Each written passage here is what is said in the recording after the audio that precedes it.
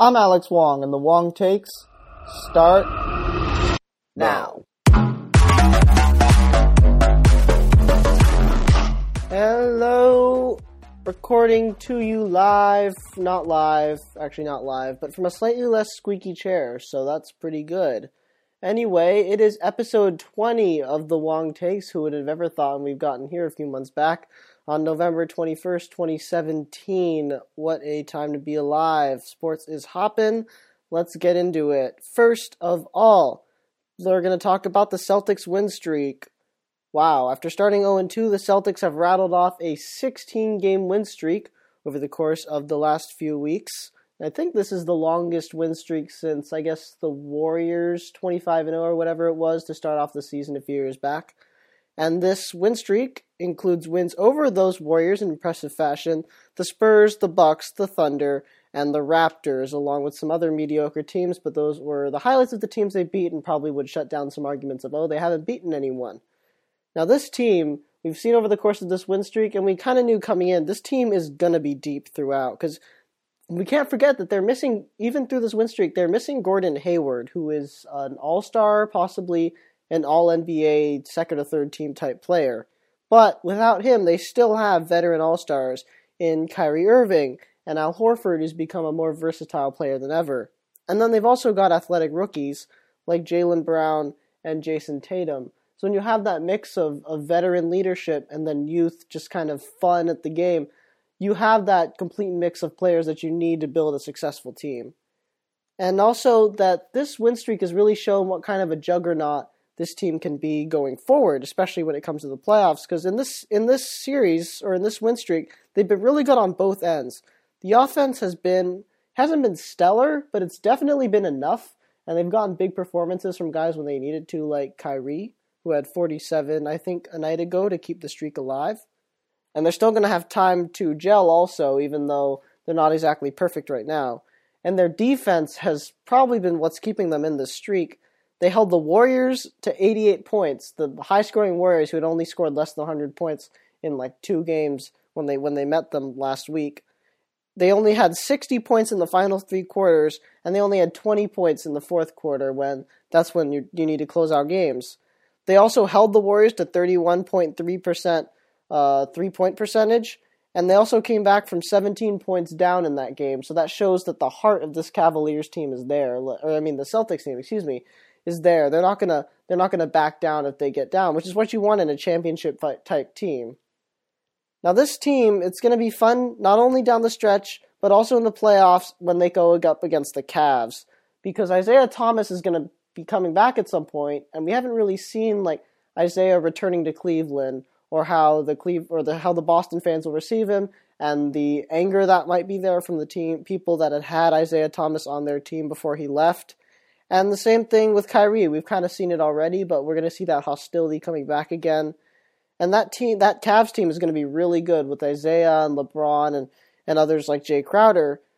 So the Celtics are going to have a tough time getting past the Cavs, but this win streak has shown that they can beat some of the elite teams in the league.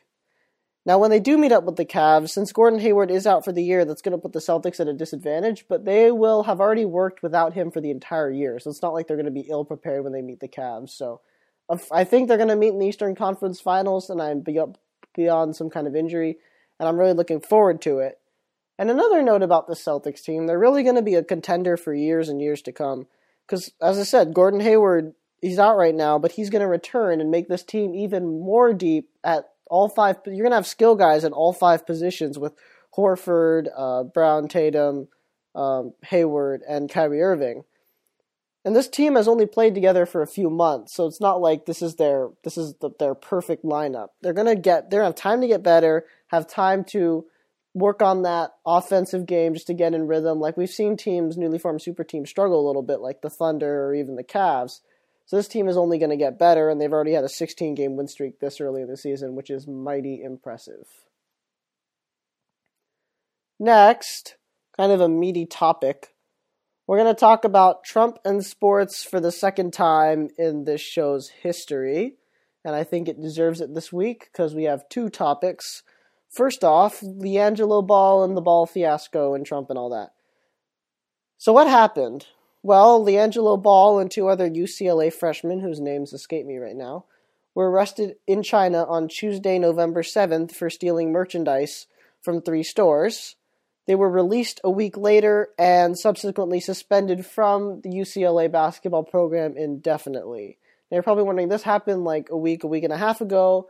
Why are we talking about this now? Well, as the title of this topic would indicate, the day after, Donald Trump tweeted, quote, "Do you think the 3 UCLA basketball players will say thank you to President Trump? They were headed for 10 years in jail," end quote. So, in response to that, the players thanked him at a press conference, but LeVar Ball, in his nature the father of LiAngelo Ball, in case you don't know somehow, said that it wasn't really a big deal that Trump had, quote, brought them back. And then Trump fired back to LeVar Ball saying, quote, "Now that the 3 basketball players are out of China and safe from years in jail," repeating that again, "LeVar Ball, the father of LiAngelo, is unaccepting of what I did for his son and that shoplifting is no big deal. I should have left them in jail," end quote. And I think that's the one that drew a lot of controversy. So we're going to get to that in a little bit. But first of all, what LiAngelo did, I think everyone can agree, was incredibly dumb, because you're not only not in the United States, you're not only in a foreign country, but you're in a country like China where, I guess, shall we say, democratic processes are not exactly the norm there. So what's the end goal? You get a couple of sunglasses that your dad could probably buy for you anyway, and you're going to have to steal it in China? You can't even, pay or, just what are you doing, LiAngelo?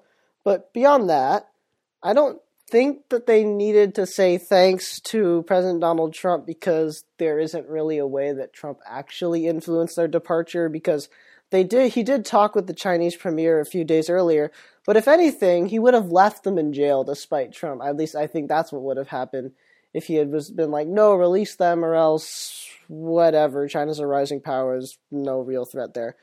However, that being said, if I were in their shoes and I had just done that, and I'd been told by the president to thank him, knowing that this was already putting me in a bad light and I was already in trouble with the UCLA program, I probably would have done what they did and just thanked him and just been all contrite and all, just to avoid the controversy, because I don't think you need this type of incident lingering around you forever.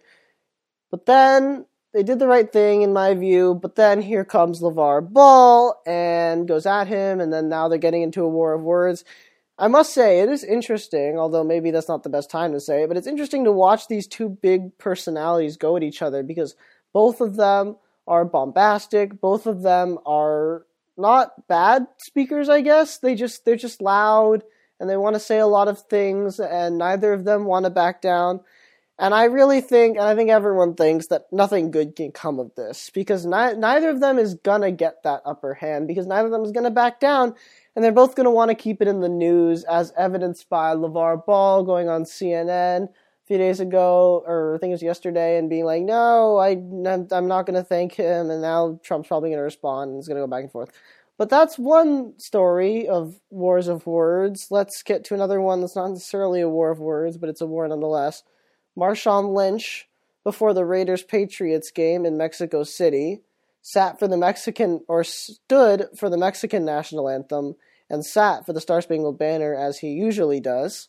And of course, continuing the theme of player protest, Trump responded with, quote, on Twitter, quote, "Marshawn Lynch of the NFL's Oakland Raiders stands for the Mexican anthem and sits down to boos for our national anthem. Great disrespect. Next time NFL should suspend him for the remainder of the season. Attendance and ratings way down," end quote. So let's go through each part of that. For starters, with the anthem protests and the suspensions and all, I still am on the strong side that the NFL shouldn't outlaw anthem protests, not only for the freedom of speech and that whole gist that we've heard so many times, but even from this perspective of, say, the owners. What's hurting the owners is not necessarily the protests themselves, but the fact that those protests are getting so much attention. If these were just happening at the games and people were just every once in a while writing a news article about it, it's not going to make the same impact as if every time a national anthem plays at a football game, the cameras are shown on the players who are kneeling, which is really what is maybe drawing these fans away from football. So from the owner's perspective, even if you just let it happen, we've seen that if you don't talk about it, the coverage of it just declines and declines until something happens again, whether it be Donald Trump speaks or a new incident happens or or massive new players kneel or for whatever reason. But if you just let the same players who have always been kneeling kneel, they can still try to convey their message without hurting your bottom line. And we've seen from players also from the morality standpoint, during Veterans Day weekend, we saw that they're not kneeling because of the military, they're kneeling because of injustices and all that jazz that we've talked about plenty of times before. And on the other side, with the attendance and ratings way down, I don't think that's true because of the anthem protests. I think the cause-effect link isn't really there. I think the concussions and the rise of the NBA have also contributed to these lower ratings because both of them will draw fans away from football, and now the NBA is coming back up again, and year-long storylines, etc. But we know that since the numbers about the NFL ratings dropping do support Trump's stance, even if it's not because of the anthem protests, so he's going to continue to fixate on these anthem protests as long as the numbers are there. He's going to continue to do it. And he also has some sympathetic figures to his cause in some owners, as we saw from the Bob McNair story a few weeks ago, and Jerry Jones has continued to say, look, we're not going to support people who kneel. So this is going to be an ongoing story, not only with the president, but with Marshawn and with LiAngelo, I'm sure, and we're probably going to have to end up talking about it again at some point. Next, wow, college football week 12. This week was what's known as Cupcake Week, or I don't know if it's actually called that. I just saw it on a website somewhere. But either way, it's where the teams, all the good teams, don't really play good teams. But with that in mind, let's get to the scores anyway. By the way, the college football playoff rankings are out as of recording this. Alabama's in 1, Miami and Clemson flip-flop, Miami's at 2, Clemson's at 3, Oklahoma drops down to 4, but we're going to do the scores with their rankings from last week, so let's go. Number 1, Alabama beat Mercer 56-0. Number 16, Mississippi State beat Arkansas 28-21. Number 6, Auburn beat UL Monroe 42-14. Number 12, TCU beat Texas Tech 27-3. Number 23, Northwestern shut out Minnesota 39-0. Number 3, Miami beat Virginia 44-28. Number 15, UCF beat Temple 45-19. Number 21, Memphis beat SMU 66-45. Number 2, Clemson crushed the Citadel 61-3. Number 7, Georgia beat Kentucky 42-13. Oklahoma State was upset by Kansas 45-40, ending their playoff hopes. Number 4, Oklahoma beats Kansas 41-3. Number 8, Notre Dame beats Navy 24-17. Number 9, Ohio State beats Illinois 52-14. Number 17, Michigan State beats Maryland 17-7. Number 10, Penn State beats Nebraska 56-44. Number 20, LSU beat Tennessee 30-10. We're almost done, I promise. Wake Forest beat number 19, surprise, NC State 30-24. Number 11 beat UCLA 28-23 in a rivalry game. Number 22, Stanford beat Cal in a rivalry game 17-14. Number 25, Boise State beats Air Force 44-19. And number 18, Washington beat Utah 33-30. Now let's get to the only game, I think, between ranked teams of the week. Number 5, Wisconsin beating number 24, Michigan 24-10, and we see that this win does not bump Wisconsin into the playoff picture right now. That's a little bit surprising to me, but let's go. The first half in this game was full of defense. It ended 7-7. The only Wisconsin score was on a 50-yard punt return, and Michigan actually moved the ball more but fumbled inside the Wisconsin 5 on one possession. Unfortunate. Wisconsin only needed one burst to score a victory, which was a 7-play, 77-yard drive, a punt, a 5-play, a 61-yard drive ending with a big play at the end of the third quarter, and that 2 touchdowns would end up being the difference. Now, for Michigan, this kind of been an unfortunate season for them because they lost their starting QB, Wilton Speight, in the 4th game versus Purdue, which is a tough loss, of course, losing your starting quarterback for any team. And their 3 losses have been to quality conference opponents. Those are Michigan State, Penn State, and Wisconsin. So when you are in a conference as top heavy, as stacked at the top as the Big Ten, you're going to need to win those games to make the playoffs. So even though it's tough that those losses were to such good teams, Michigan, if they want to be an elite team, is going to have to win those games. However, on the bright side for Michigan, Wilton Speight, I think he's going to return for his senior year, especially coming off an injury. I don't think NFL scouts are going to want to see him now. And they do have a good class coming in. As of a few days ago, they're ranked 13th in the country by 24/7 Sports. So Michigan is a program that should get a good recruiting class, and it looks like this year is no exception. Meanwhile, for Wisconsin, we're going to stay at this year. Their last 2 weeks, they won versus Iowa, who was ranked at the time, and Michigan, 2 quality quality conference games, and that bolsters their resume. Of course, the only problem is those are really the only 2 good wins on their resume. And I don't know, I guess I'm not surprised they weren't bumped up to number 4 because their defense in this game did look good for the committee. However, their resume just isn't good enough. And I know we're kind of like, we want to talk about what's in the now, but if your resume hasn't been good enough over the course of the year, it's not going to keep you in. However, it is win out and in for them at this point, I believe, because they would need to beat Ohio State in the Big Ten championship game in order to stay undefeated and win out. And I think that resume is good enough to get them into the top 4. But it's going to be tough because they're also facing teams. They're going to face teams who will be in their conference championship games as well. But this win is still bad news for Miami and Oklahoma and Clemson, those 3 teams really on the bubble because they can't lose anymore now that Wisconsin has beaten Iowa and Michigan and looks to go to their conference championship game. It's just one more worry in the hat of those teams. Now, let's get to some general playoff notes, I guess, because that was the only big game of the week. It was an otherwise pretty dull week in college football. But next week is going to be exactly the opposite, because next week's Iron Bowl, Auburn and Alabama, is going to be the biggest Iron Bowl since the Kick 6, when I think Alabama was 1 and Auburn was 4 or something like that. But this is like 1 versus 6. A win by Alabama would pretty much secure them a playoff spot, because I think a 1-loss Alabama team, even if they lose to Georgia in the SEC championship game, a win over Auburn and the strength that they've shown, I think that's enough to keep them in. However, Wisconsin's win, again, makes this a little more tenuous, so it's really shaping up to be tough for the committee. But a win by Auburn would be crazy for the playoff picture. That'd be even worse for the committee, because this Auburn team would have a chance to beat Georgia in the SEC championship game to become a 2-loss team. We talked about this last week, that has beaten Georgia, Alabama, who both were number 1 at the time, and then Georgia again in the conference championship game. And Alabama, it would be tough for them because now they wouldn't be in the conference championship game because Auburn would have the tiebreaker over them and be tied in conference play. So now does the committee, how does not being able to play another quality opponent? Alabama's schedule isn't exactly the toughest. It's pretty hard, especially in the Southeastern Conference where, to paraphrase Nick Saban, every game is tough except for Vanderbilt. It's going to be tough for Alabama to get in, I guess, with that 1 loss, but here we go. And if all others win out, this is shaping to be a fun one. The conference championship game week, we're going to cover that immensely because the SEC game will be Georgia versus Auburn or Alabama, and the ACC game will be Clemson versus Miami. And those games are probably going to determine playoff spots as far as the winner is in the playoff, the loser is out.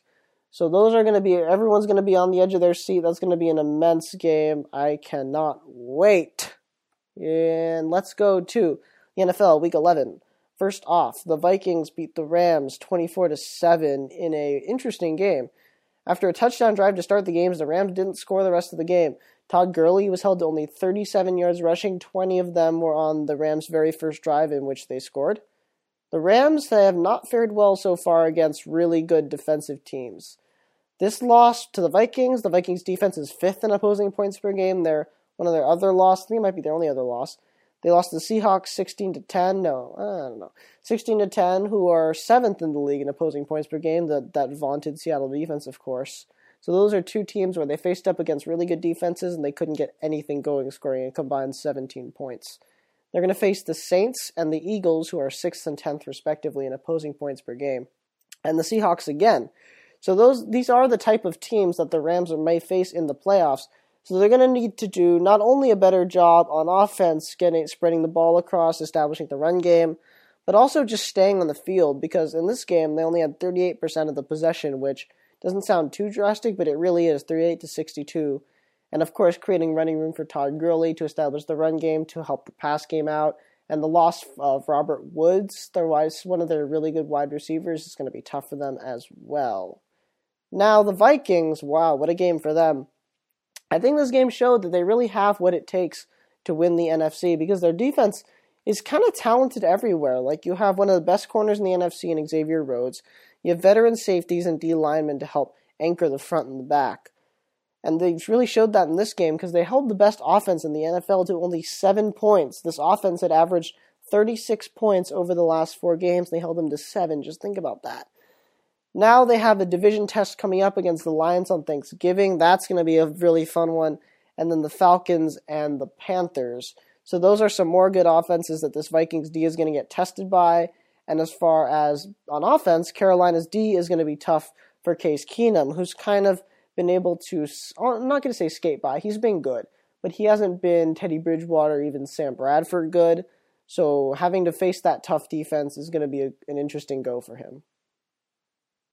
And the second game and final game we're going to talk about is the Falcons beating the Seahawks 34-31 on Monday night. Last night, that would be.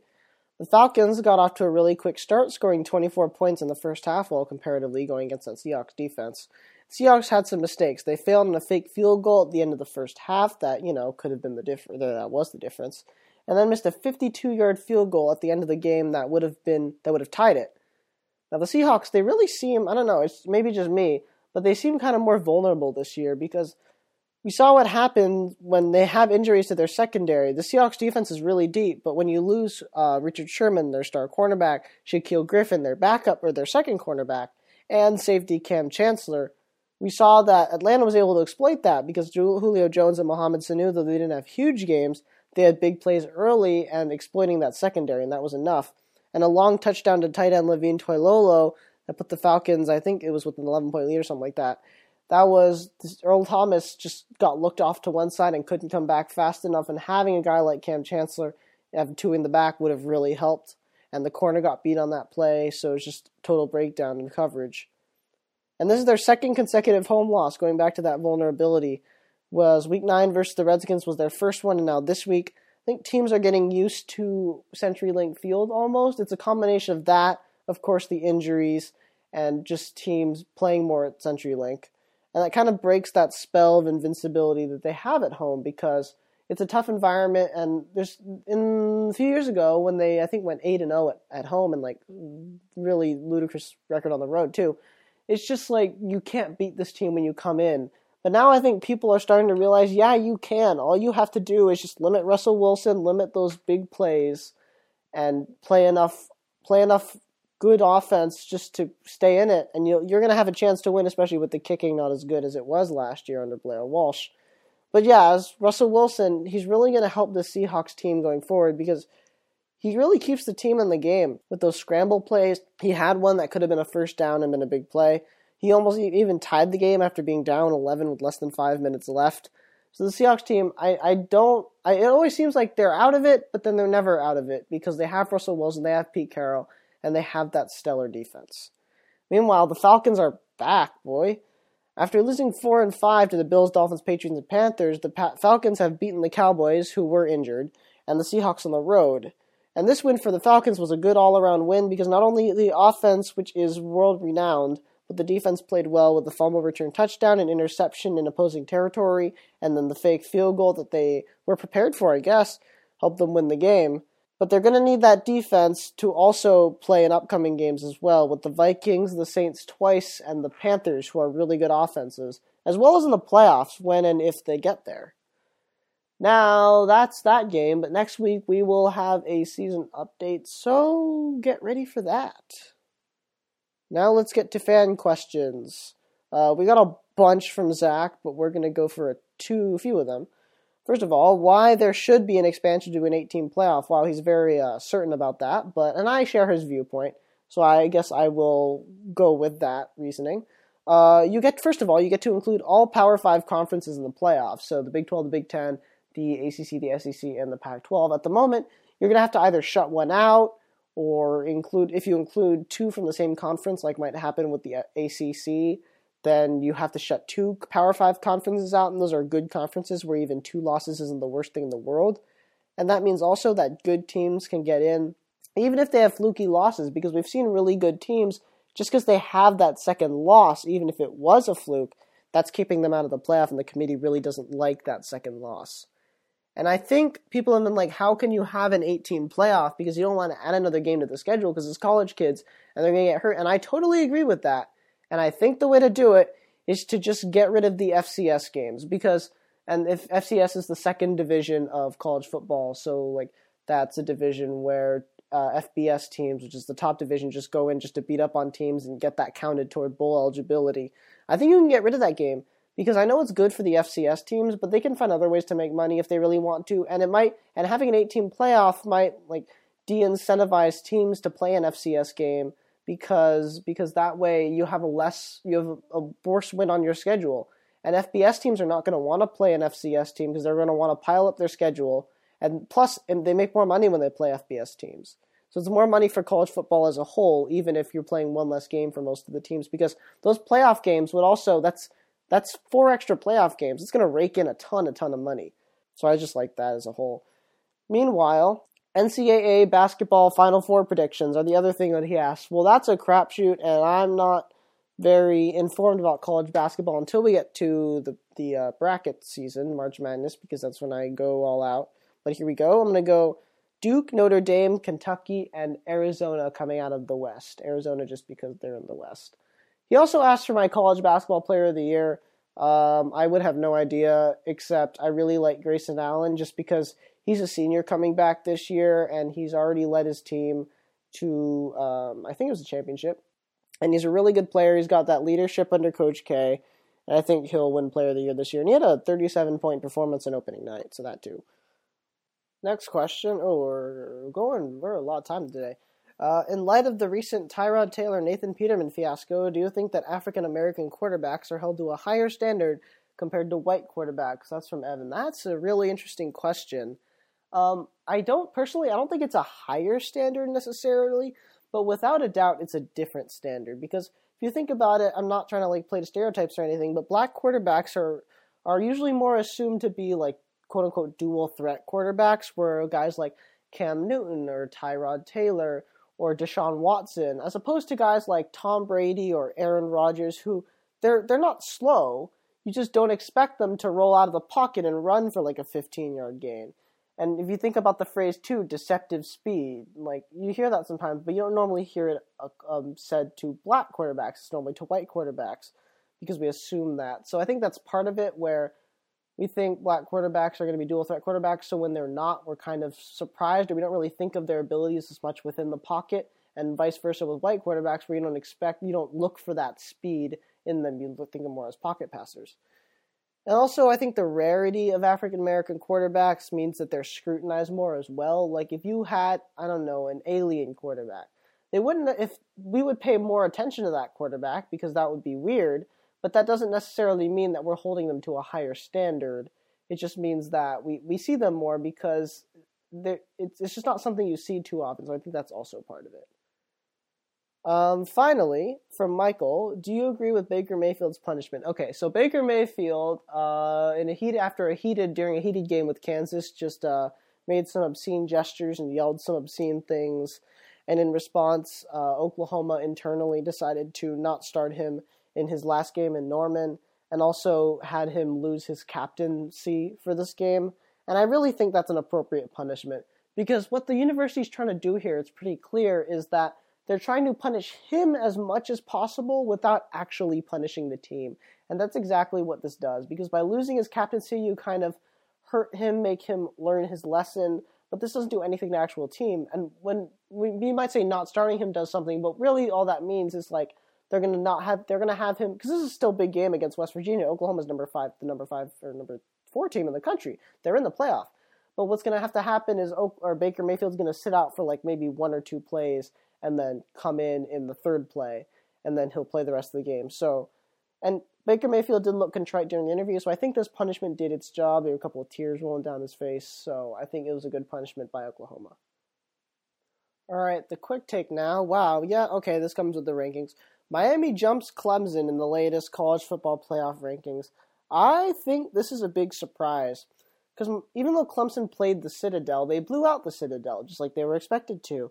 And Miami did play a conference opponent in Virginia, but I don't think that should really make a difference if both teams win like they're supposed to. Miami really struggled with Virginia, and at home too. They were down early, they were down often, and it wasn't until late in the game, and the score was much closer than it looked, that they were willing to break out. So I disagree with this by the committee. I don't know if they're going based on previous rankings or they're trying to compile an objective ranking after this game, which you can't really do because you're the ones who made your previous rankings.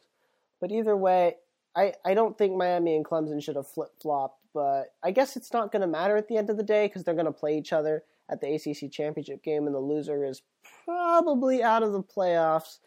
So I guess this doesn't matter much in the whole scheme of things, but it's a good, interesting discussion for this week.